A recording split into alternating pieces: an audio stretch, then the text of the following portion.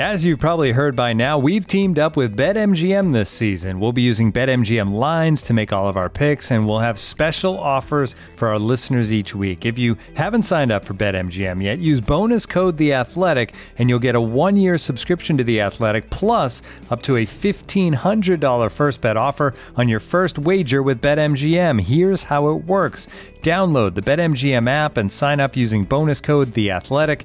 Make your first deposit of at least $10. Place your first bet on any game and claim your voucher for a 1-year subscription to The Athletic. See BetMGM.com for terms. U.S. promotional offers not available in D.C., Mississippi, New York, Nevada, Ontario, or Puerto Rico. Gambling problem? Call 1-800-GAMBLER. Available in the U.S. Call 877-8-HOPE-NY or text HOPE-NY 467-369 in New York. Call 1-800-NEXT-STEP in Arizona. 1-800-327-5050 in Massachusetts. 1-800-BETS-OFF in Iowa. 1-800-270-7117 for confidential help in Michigan. 1-800-981-0023 in Puerto Rico. First bet offer for new customers only in partnership with Kansas Crossing Casino and Hotel.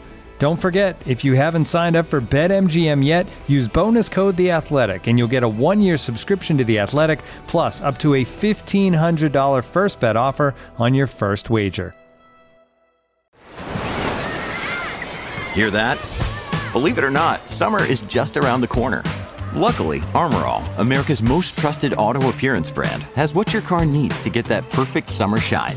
Plus, now through May 31st, we'll give you $5 for every $20 you spend on Armor All products. That means car wash pods, protectant, tire shine, you name it. Find out how to get your $5 rebate at armorall.com. Armor All, less work, more clean. Terms apply.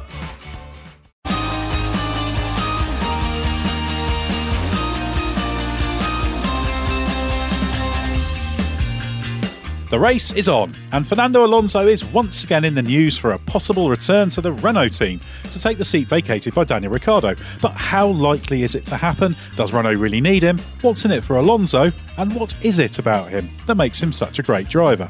I'm Ed Straw, and joining me to shed some light on one of the most divisive drivers in the history of Grand Prix racing are Scott Mitchell and Mark Hughes. Scott, hello. How's your sim racing career going? I'm sure our listeners are eager to hear because you declined to talk about it on the last podcast, I think. Yeah, at the moment I'm constantly being driven into. So my sim racing career is about as representative of my. It's pretty representative of my karting quotes career. It's good fun. I've tried a few different things now. Got a little bit of a career going on iRacing. I'm doing GPVWC championship in sort of a Formula 2 car and championship setup. My most recent race in that was in Montreal, Circuit Gilles Villeneuve, which would have gone really well, but it ended in me being protested by someone and protesting 3 other people. So I made a lot of friends. And then I'm next week, or I think the day after this podcast comes out, I'll be making my touring car debut at Donington Park, virtually, obviously. Where are you planning on being fired off in that race? I reckon I'm going to try and make Redgate. I think someone like me is primed for a monster Craner Curve shunt. I've been fired off in a race at Donington Park on the main straight at the start. Okay, so I'm basically not going to turn to you for advice for this one then. I wouldn't do, but then again, if just 2 cars just squeeze into you and beat you into the wall, what can you do? Mark Hughes, how are you? I presume you've not had a sudden onset sim racing career. So what have you been up to? No, I've been. What have I been doing? I've been riding my bike. I've been reading. Not at the same time. That's extremely dangerous. That would be ridiculous. Quantum physics and Kennedy assassinations, if you must know. Yeah. That's what you've been up to? No, that's what I've been reading about. Are you entwining the two? No, there's no link as far as I know. New conspiracy theory. You've come up with your thought experiment on Schrodinger's Kennedy. Yeah, let's not go there about boxes and stuff like that. Yeah, just let's move on from. Yeah, and my special third guest is Richard Feynman. No, we don't have any more quantum physics talk. Well, before we delve into Alonso and F1, we need to talk about Alonso in Indianapolis because he took a double victory at the Brickyard at the weekend in the Race Legends Trophy. The first came after an epic duel with old teammate Jenson Button, while he took the second win after breaking away from 2005 United States Grand Prix podium finisher Thiago Monteiro in traffic late on. Scott, do you think that'll eradicate the bad memories of failing to qualify there last year? it certainly at least distracts from it, doesn't it? It now means that whenever you talk about Alonso and Indy, you can say with a degree of seriousness that he's won there twice on his last visits rather than failed to qualify. So I joked sort of afterwards that Alonso has obviously now not only won the Triple Crown, he's done so emphatically because he's now won Indy twice. Obviously, I'm not saying that this replaces an Indy 500 win, but it is quite cool that Alonso's now a double Formula One champion, a double Le Mans winner, and a double winner of races at Indy. And however majestic and brilliant the Indy 500 is, there will never be an Indy 500 that is just quite like that Legends grid for the sim race. I'm not saying it's the same. I'm not saying that makes the sim race better in any way. But to be completely honest, that was a unique experience, and it was great fun to follow. Well, not only were the battles great, particularly that Button Alonso won in the first race, but also just the fact you had Mario Andretti there, just absolutely stunning at the age of, what is he, 80 now, the legend that is Mario there, running behind them for a chunk in the first race. And keeping pace with them. That was the most impressive thing, was once they got past him, I thought, oh, well, obviously Mario's just gonna slip back now and just sort of get swallowed up by blue flags and being lapped. And then you're just like, he just kept coming back at them. It was amazing. And you're just so cool. You had Emerson Fittipaldi, I think, running in 10th in race 2 as well. And it's really, really cool because obviously a long time ago, the realities of the human body sort of stopped Andretti from pursuing his ongoing love of racing. And yeah, I think I just saw Marco Andretti shared a message on Twitter just saying, if anything shows just how much Mario still loves racing and is a racer at heart, it's getting involved at his age in a really competitive online series that these guys have been doing for weeks and weeks. And just going and just not being afraid of showing himself up, and he properly threw himself into it. He was interviewed and everything. Just absolutely brilliant. But fair to say that Alonso was absolutely the star of the show, even though he only got his sim rig 10 days before or 9 days before. Yeah, hugely impressive from Alonso because he's obviously approached this with the same rigour he does absolutely everything else. You know, he was quick last time out at Zandvoort, but very leery and all over the place. But at Indy, just did a great job. And what I was really impressed by is while there were some shunts, it wasn't as problematic as I expected it to be. We saw some really good, clean racing. There was a great battle in that pack behind Montero and Alonso with Button, Castroneves in it. Magnussen, I think, was the other one. Just stunning battling. Yeah, Jason Plato involved as well. I mean, it was so cool, and it was almost like it was like virtual racing mirroring reality. Because whenever I speak to circuit racing converts who go over to the US and race on ovals, they say that there's just this heightened respect because of the consequences if it goes wrong. And even though this was virtual, no one's going to suffer a horrific injury from a crash or God forbid even worse.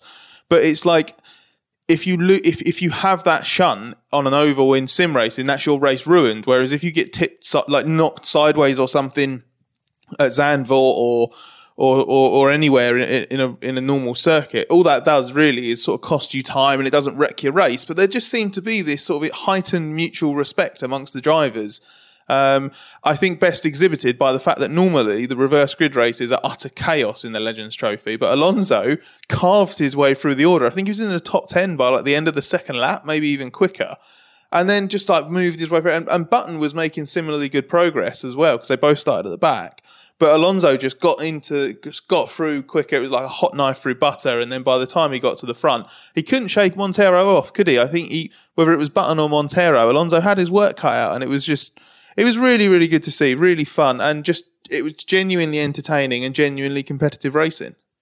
Yeah, I must admit the Legends Trophy is the highlight of the esports week for me. I mean, the whole All-Star Series, powered by Rocket Phones, everything about those events, really enjoy. Obviously, it's our event, but it's just a must see. But there's been some great sim racing going on. I was wondering if Alonso now should try and do the Triple Crown of esports. There's a Le Mans 24 Hours coming up, isn't there? There's a Monaco Grand Prix on last night. Yeah, and I think Alonso's got a team entered in that virtual Le Mans 24 Hours in association with Talk Esports. I think based on the last iteration of the entry list. So that's in the LMP category. So that'll be for the outright win, because I think all of the LMP cars are using the same LMP2. So Alonso will be going up against the likes of Penske. I think there's a Rebellion Williams team. So that's quite cool.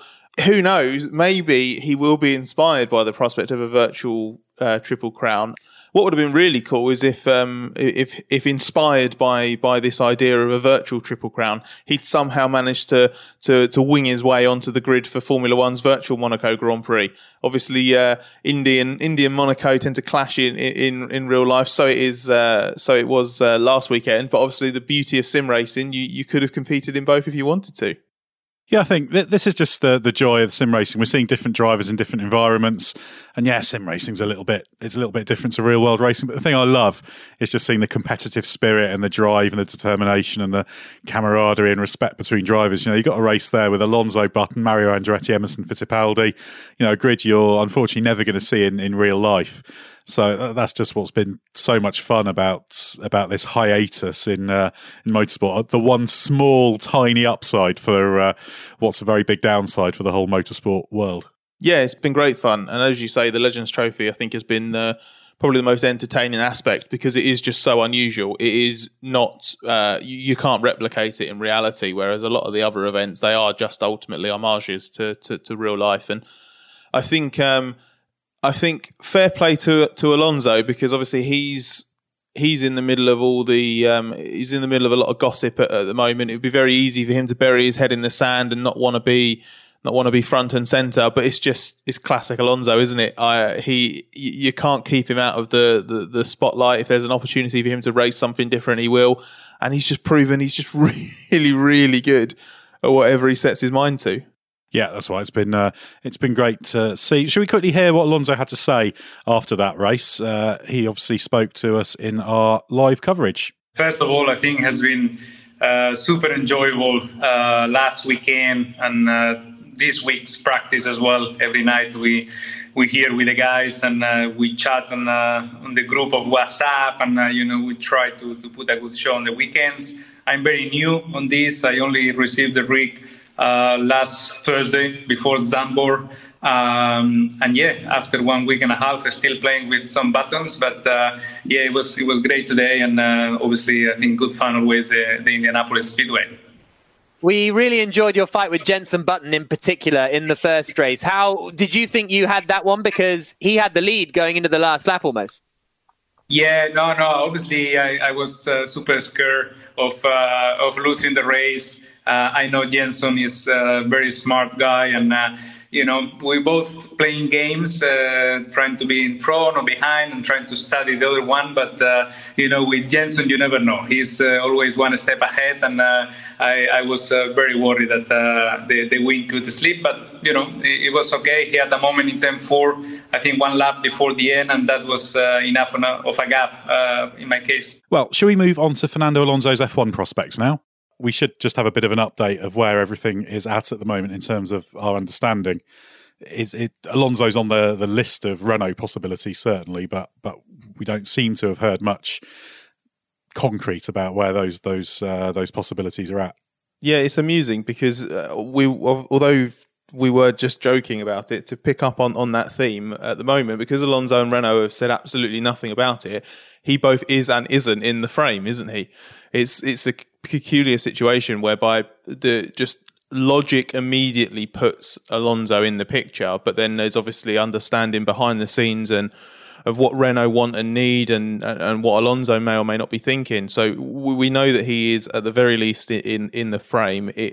There will be many factors that determine it, but I think it was only a couple of weeks ago or 3 weeks ago now that Alonso was talking about sort of having his mind set on what he would be doing in 2021. He has, ever since he announced he would be leaving Formula One at the end of 2018, he has talked openly about the possibility of a return. It was never full-on retirement. It was always going to be whether or not an appropriate or appealing proposition emerged that would tempt him back. And the circumstances have changed since then. There's no technical rules overhaul coming in 21. That's coming a year later.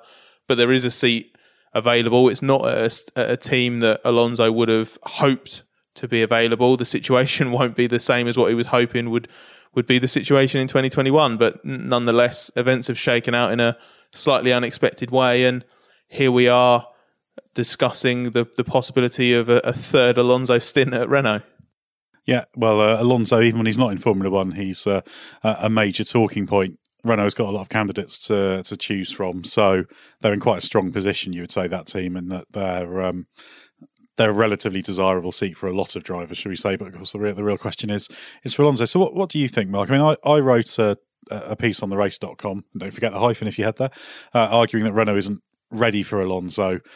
He's still a great driver, still capable of winning races and going for titles, but Renault's not and won't be in 2021. So if you were sat in the team principal's chair at Enstone, how would you see it? How desirable would it be to bring Alonso in?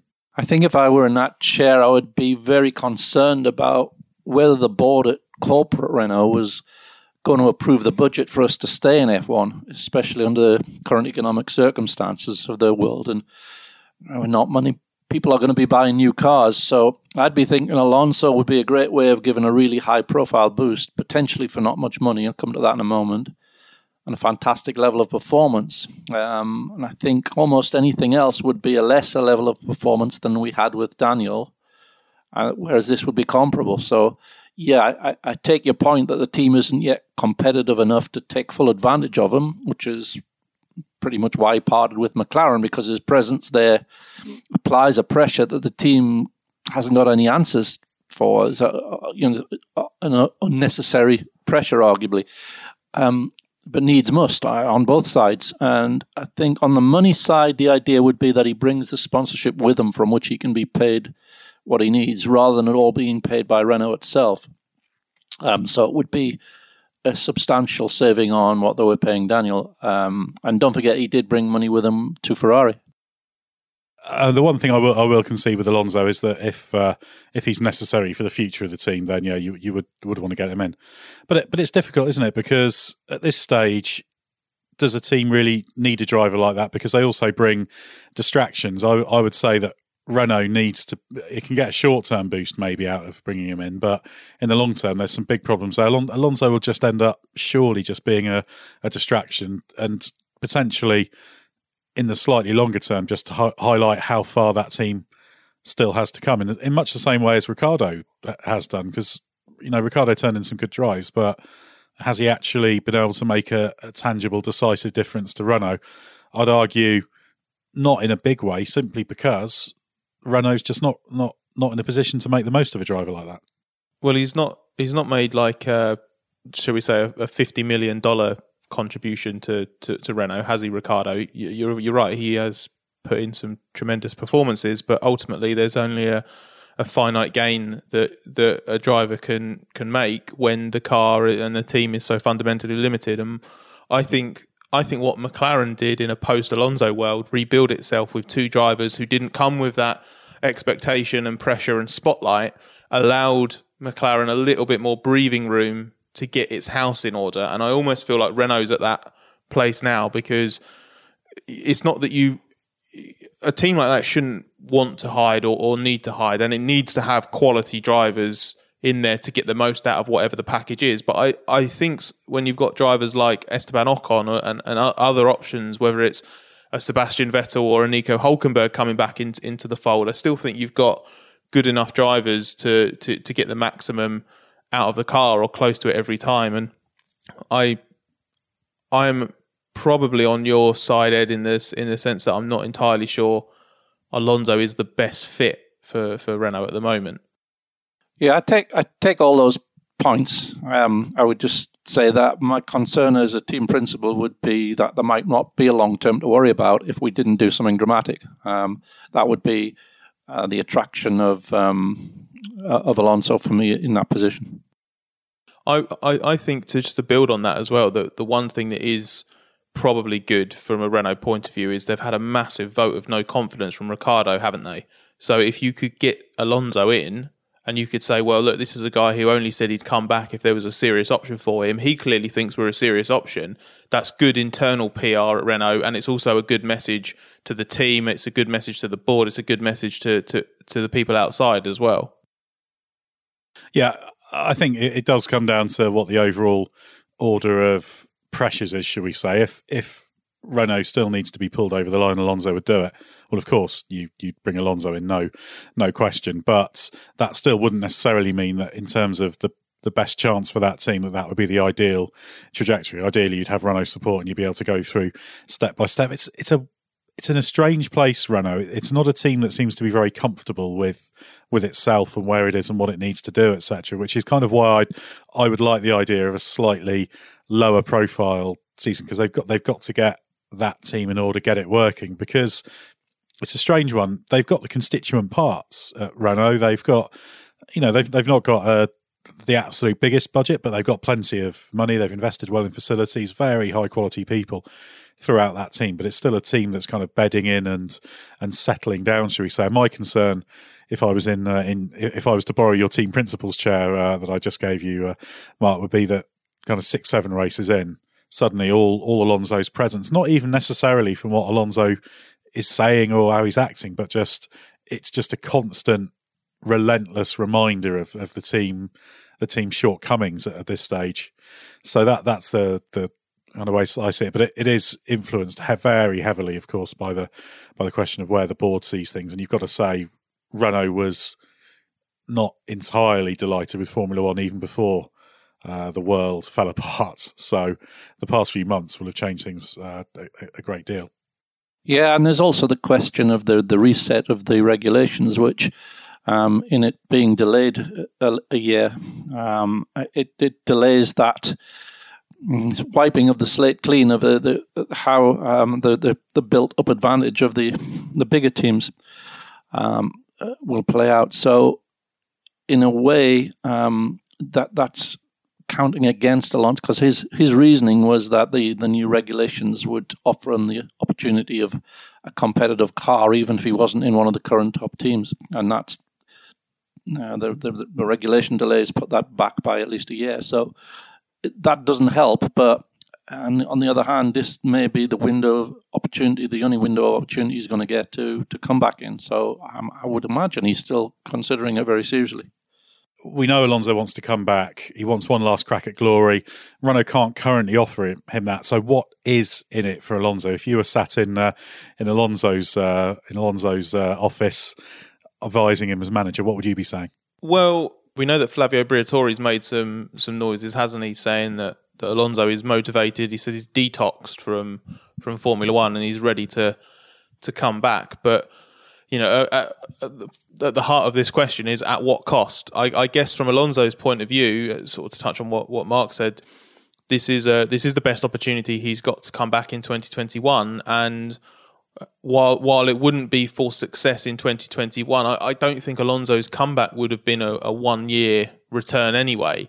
So you're then looking at, okay, it's at least a 2 year thing, maybe 3 years, and then Alonso's either going to be in with Renault when Renault's got its house in order and nails the new rules, which I think is slightly unlikely, or he's at least back in the paddock and in the picture for the 2022 silly season. And I just think it's sort of a now or never for Alonso to come back, because if he doesn't return in 2021, it'll be another season out on the sidelines, and I just think he's out of the picture entirely by that point.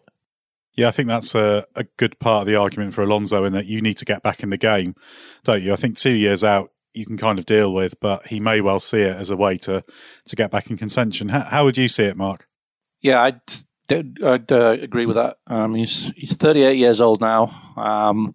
If he's waiting another year, he's 39, turning 40 mid-season. So, yeah, July birthday, I think. So, yeah, he's about to come up to 39 in July. So, another year, he's about to come up to 40.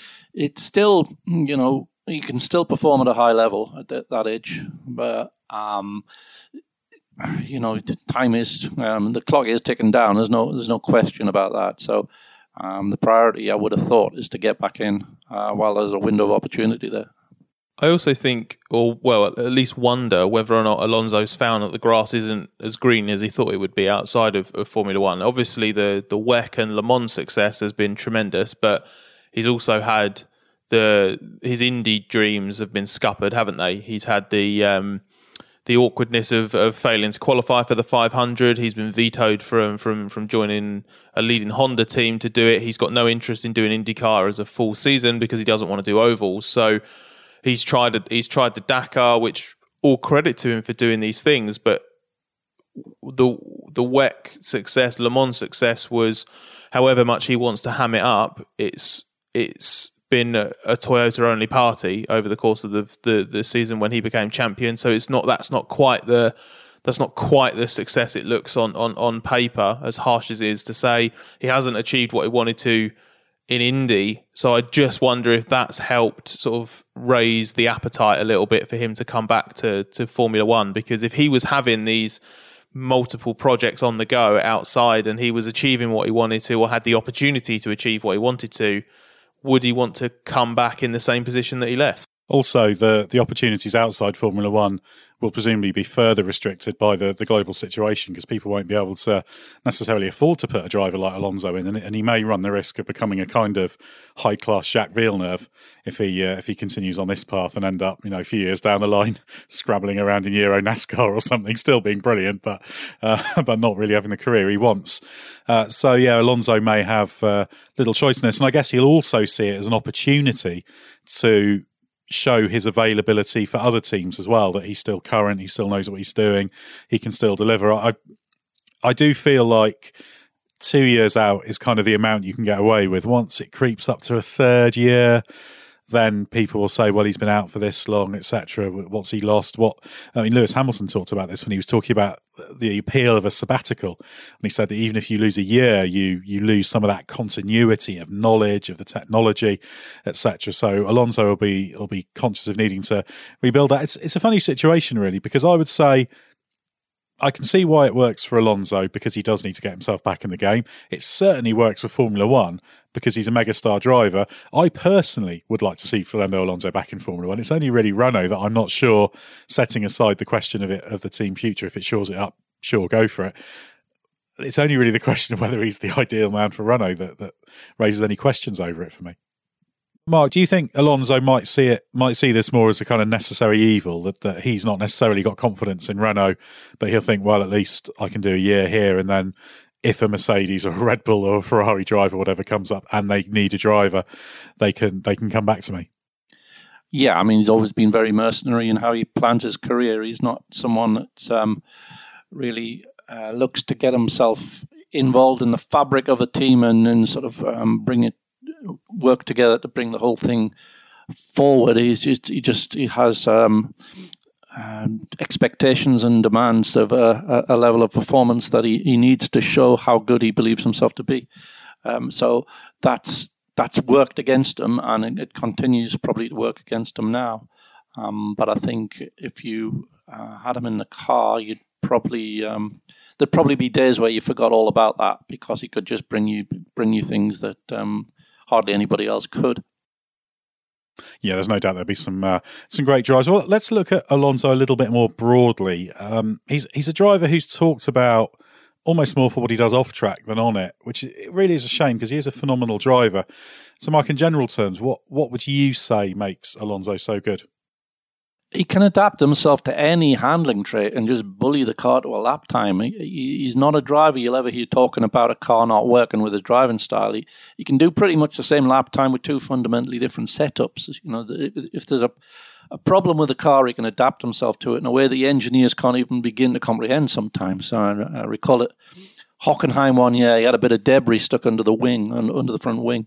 And they could see from the loadings on the car that the aero balance had shifted by 18%. That's a crazy number. You'd typically be adjusting up to maybe 2% on settings. He just kept going like that. He lost a bit of lap time, obviously, but nothing drastic.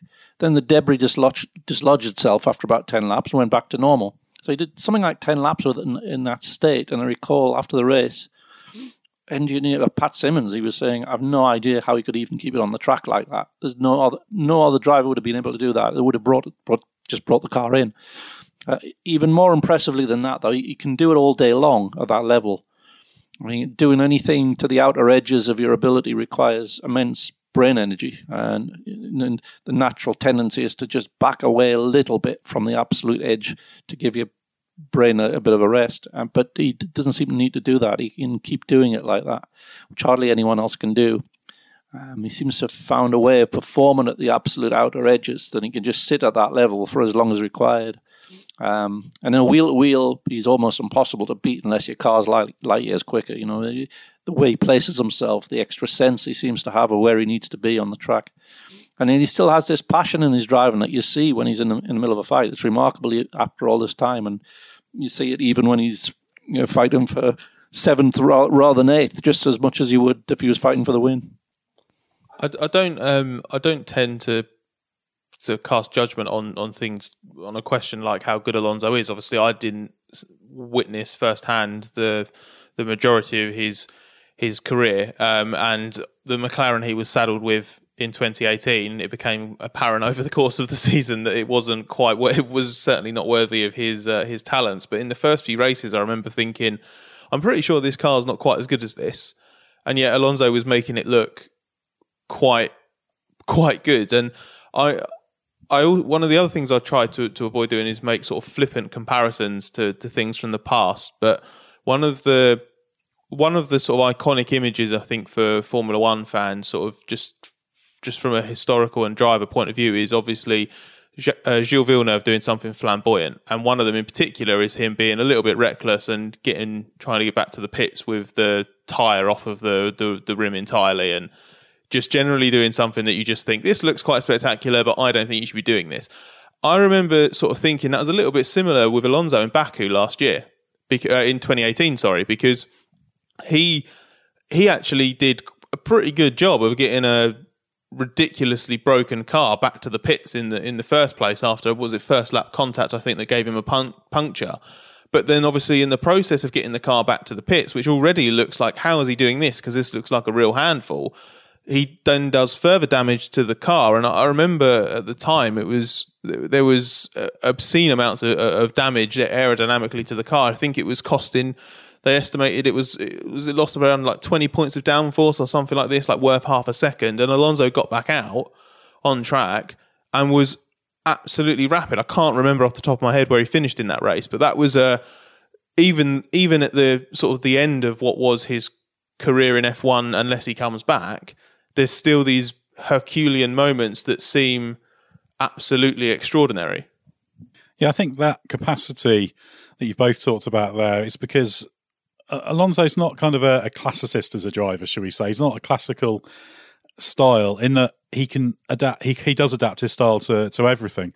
And I think I kind of liken him to, you see in a lot of sports where you see people who are great at them, but they're not necessarily classically technically correct, shall we say, because Alonso puts himself in situations with the car where it has to rely on an amazing amount of car control and feel and precision to make it work. And for 99% of drivers, that would become overdriving because they wouldn't be able to deal with it. But with Alonso, it just happens. I remember there was a good example a few years ago. I remember it might have been 2018 in practice at Suzuka when it was quite gusty in the S's. It might not have been exactly the same. But I remember Alonso had a moment through the snake, which he managed to gather up. And Hülkenberg had a almost identical moment. Okay, the wind would probably have been a tiny bit different, and he lost it and went off and found the barrier. But it's just because Alonso's got that ability to respond and react that makes him different and allows him to have all these different driving styles. You know, the way he was getting around the limitations of the McLaren, the way he drove the Renault back in the day with the ridiculous driving style, because he understood what the slip angle of the front Michelins allowed him to do. And again, it was a style that kind of, if you apply classical rules to it, didn't really work, but he could make it work, and he understands the reasons why you can play to certain limiting factors. And I think that for me is what's so phenomenal about Alonso. I think, Mark, he's up there with the kind of the greatest in terms of just that pure car control, because living on his wits is something that he has to do to make the way he drives, the way he commits to corners work, and he makes it work almost all the time. Yeah, he's improvising in the moment in a way that very few others do. I've seen countless examples of the things that you described there, and remember one year, and I think it was when he was at McLaren, the second time.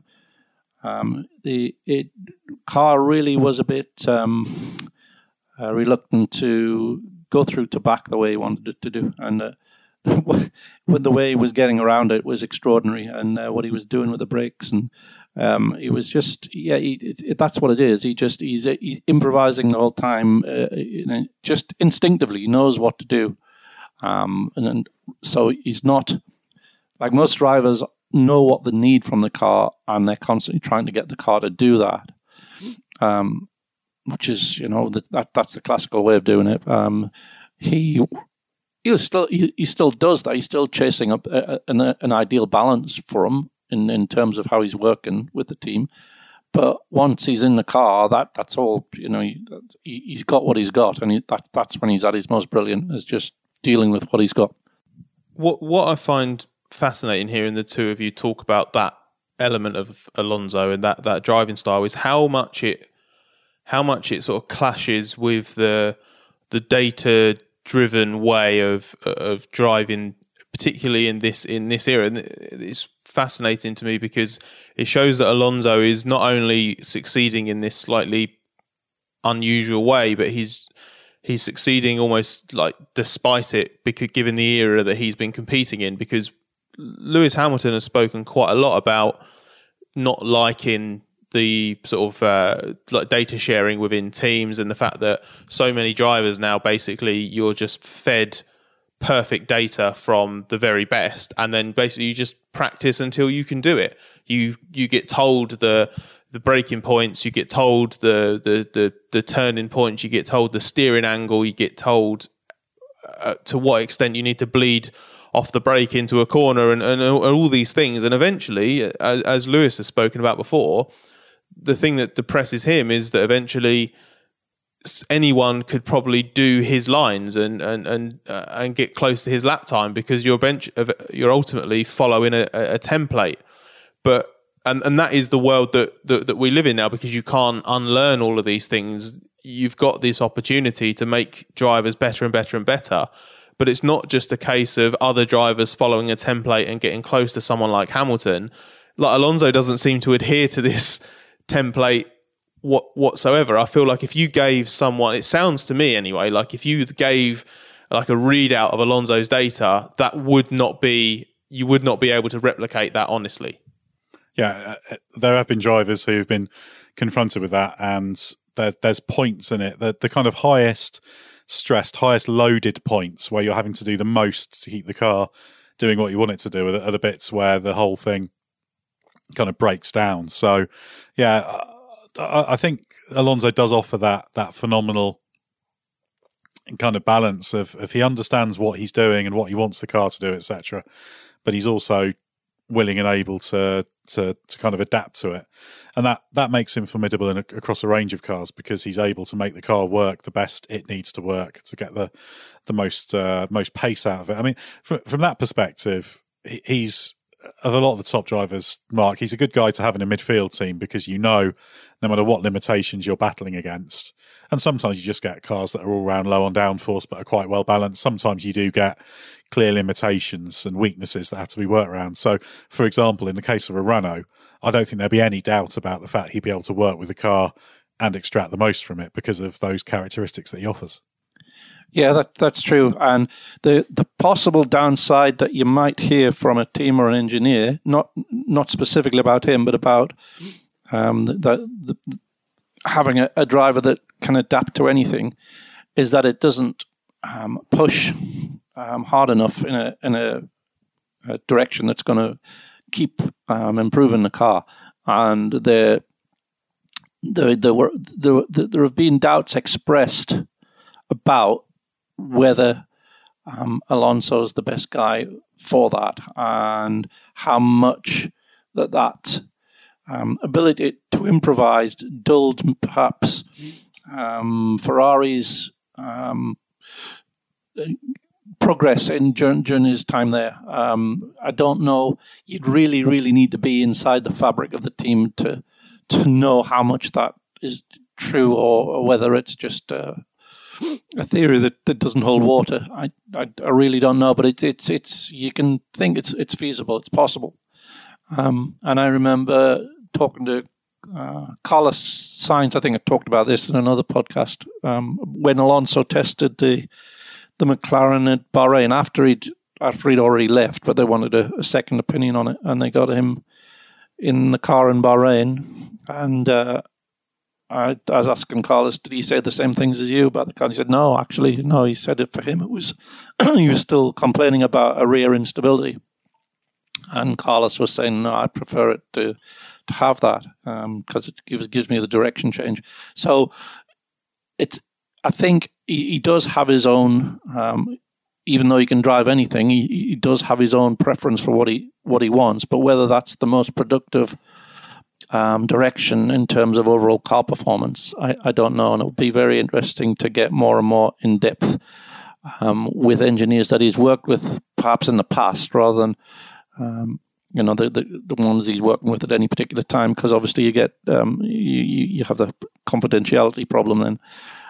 But to drill down a bit more into that, because that's the one question mark I would have over him.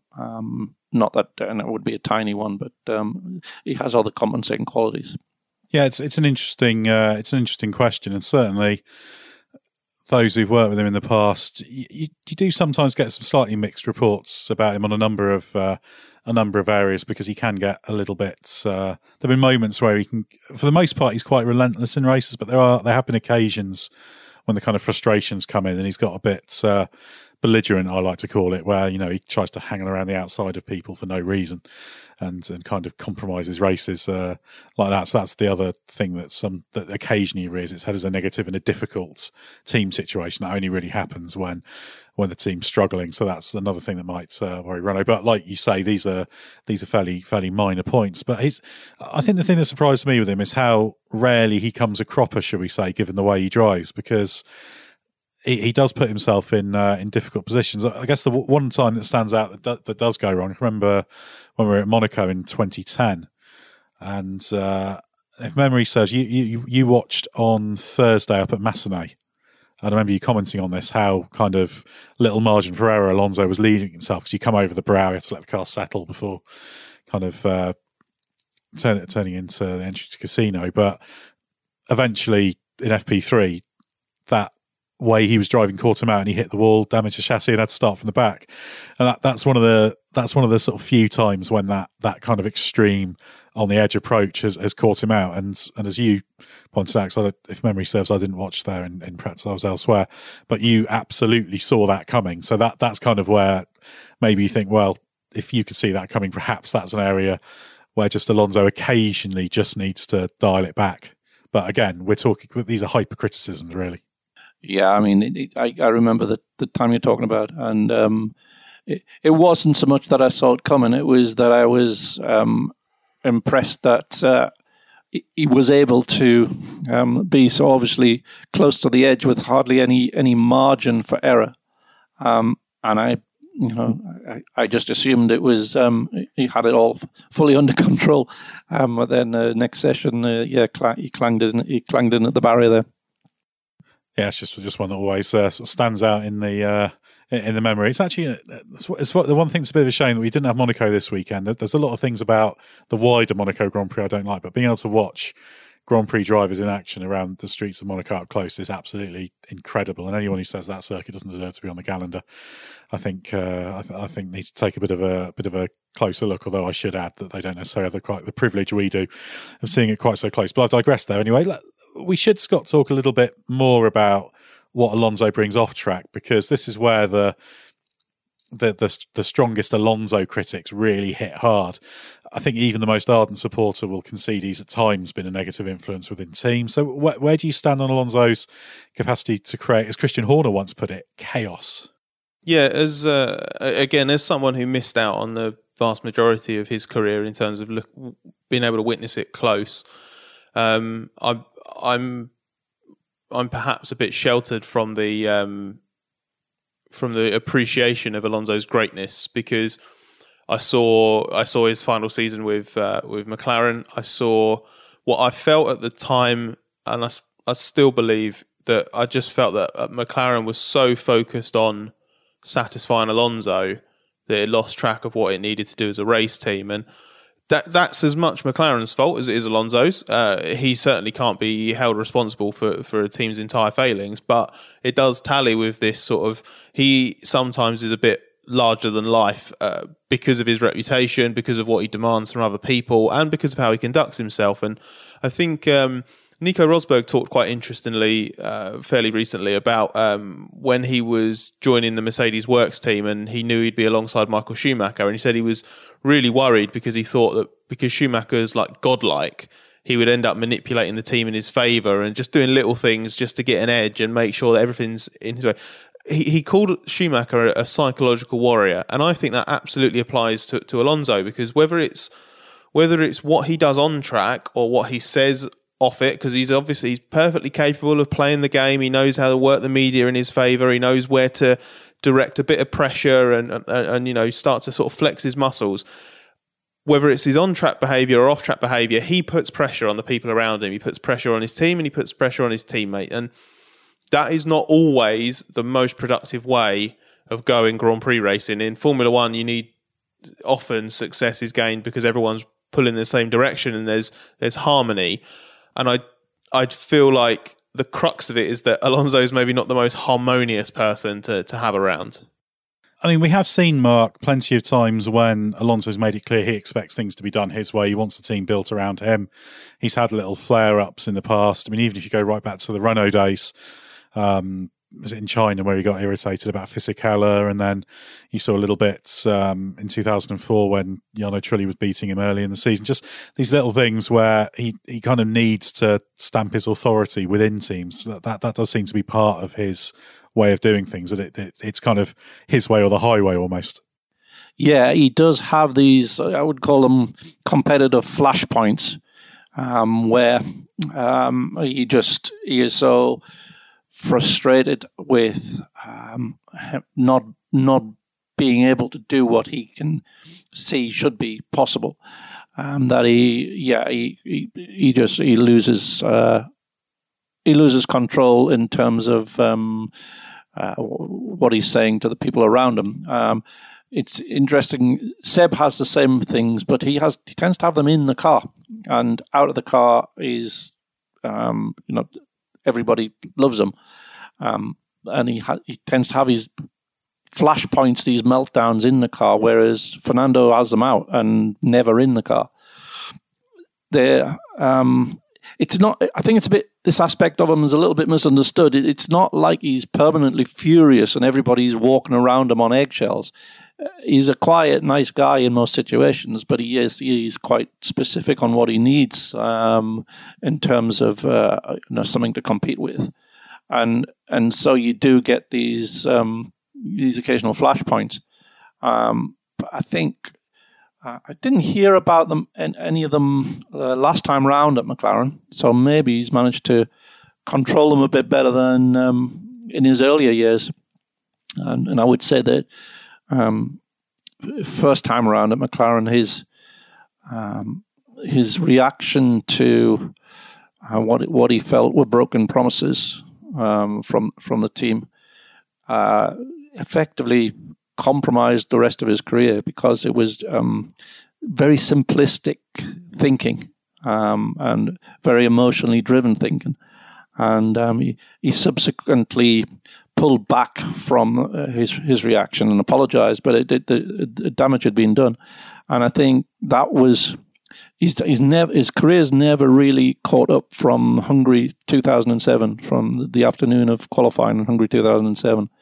And he's constantly been just trying to get back on the back of the career that it could and should have been, rather than what he's got. And that's definitely part of the whole that is Fernando Alonso.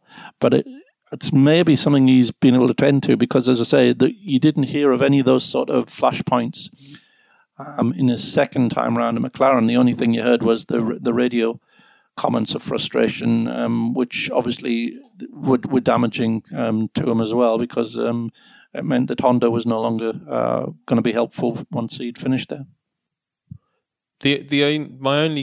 I think he has sort of been humbled a little bit by what he went through towards the final years of that spell in Formula One, and I wonder if the sort of events away from Formula One have helped that as well. My only concern is that he was so much the priority at McLaren.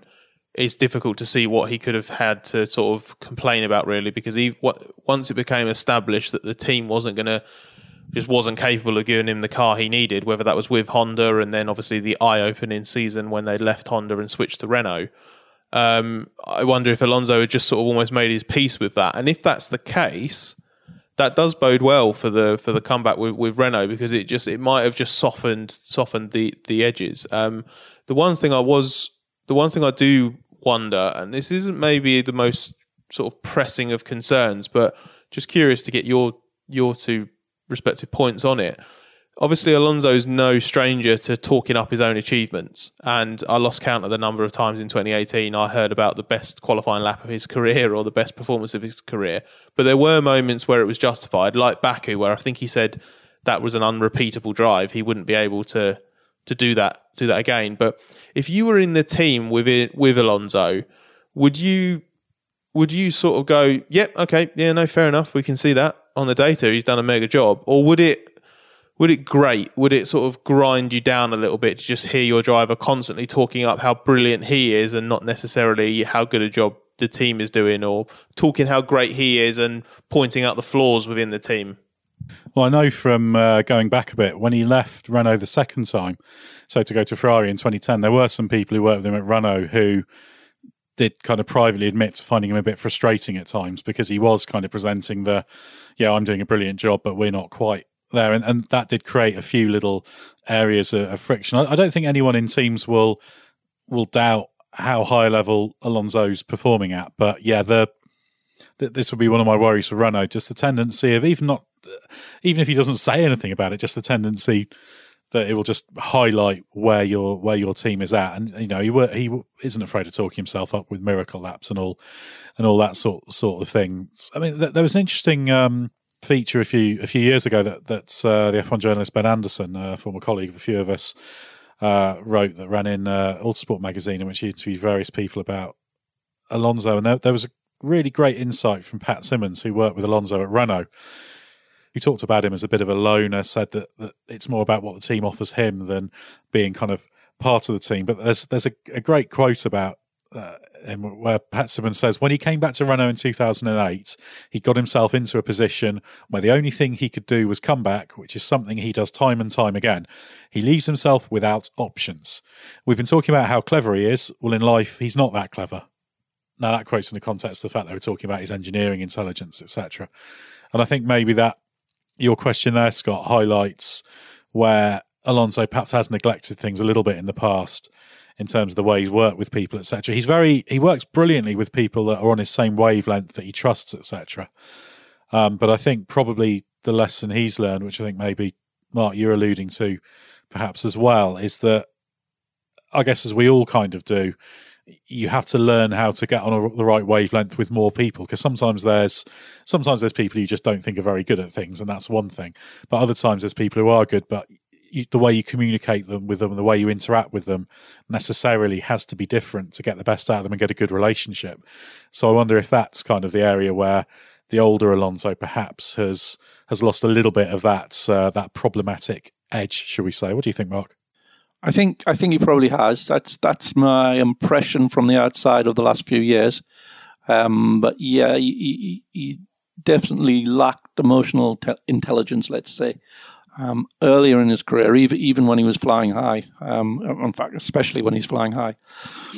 And I think he's maybe got a more realistic view of the world now than when he was flying so high.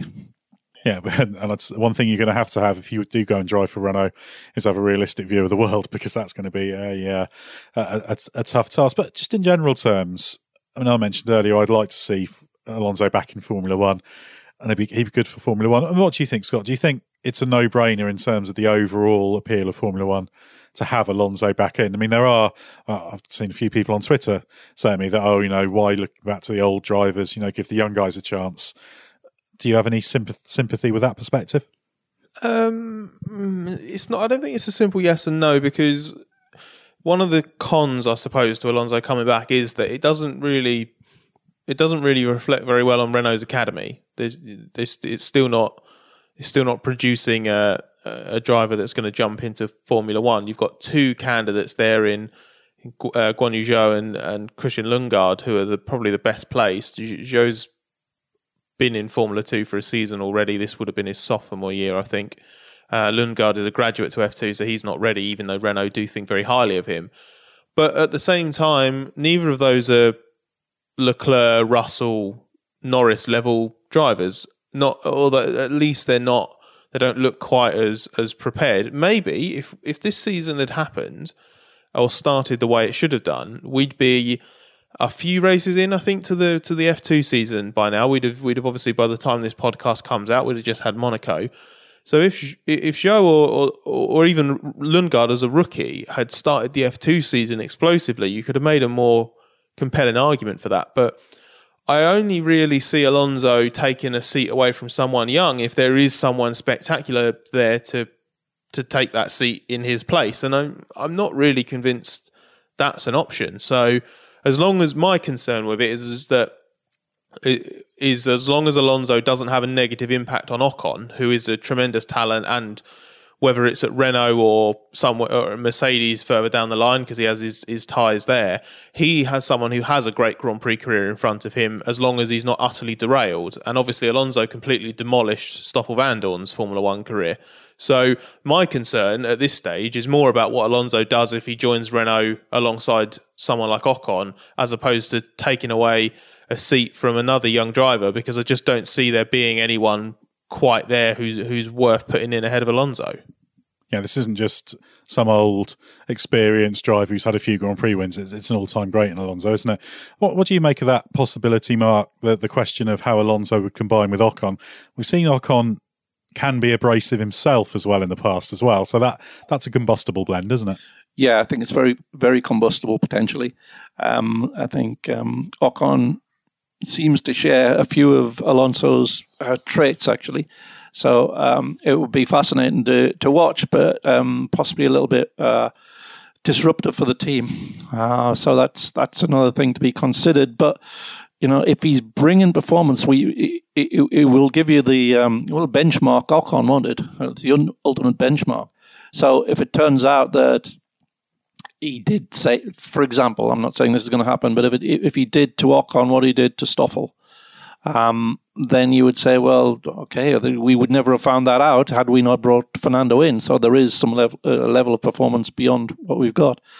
And in terms of, is he keeping new guys out? Well, yeah, he potentially is. But if you think back to when Fernando was one of those young guys and looking at his sensational form, not just in Formula 3000, but in when he was testing the car, he was absolutely unbelievably good, and you would think there's no way this guy should be left out of Formula One.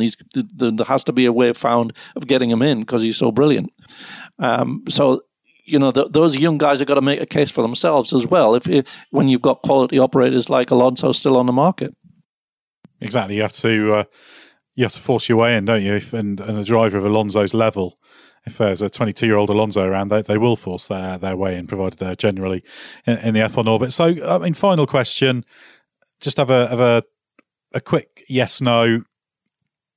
For Scott first, do you think Alonso will come back with Renault in 2021? This is a prediction, not a inside information, breaking news thing. It's just what's your best guess?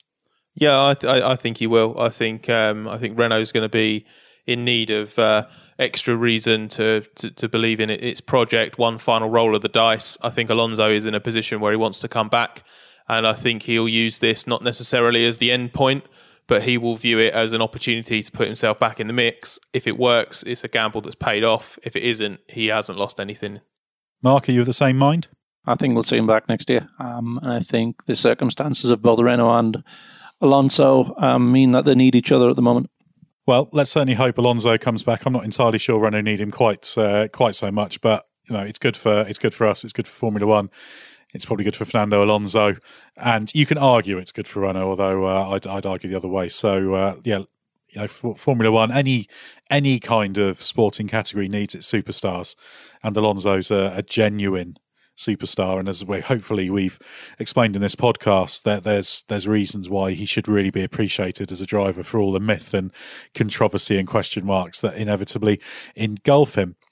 Do head to therace.com and don't forget the hyphen. Plenty to read there from myself, from Scott Mitchell, and from Mark Hughes, including if you want to hear more of my argument on why Renault doesn't need Alonso. But there's loads more stuff there. Scott's done a piece about what makes Lewis Hamilton so good mentally and his self-confidence. Mark did a good piece about why things so often end badly for drivers at Ferrari in the wake of Vettel's announcement that his Ferrari career will be coming to an end. Do subscribe to this podcast and any of our others, the Gary Anderson F1 show, Bring Back V10s. We've got an esports and a MotoGP and a Formula E podcast as well. And check out our YouTube channel as well. Well, thanks for listening. We'll be back with more Race F1 podcast soon.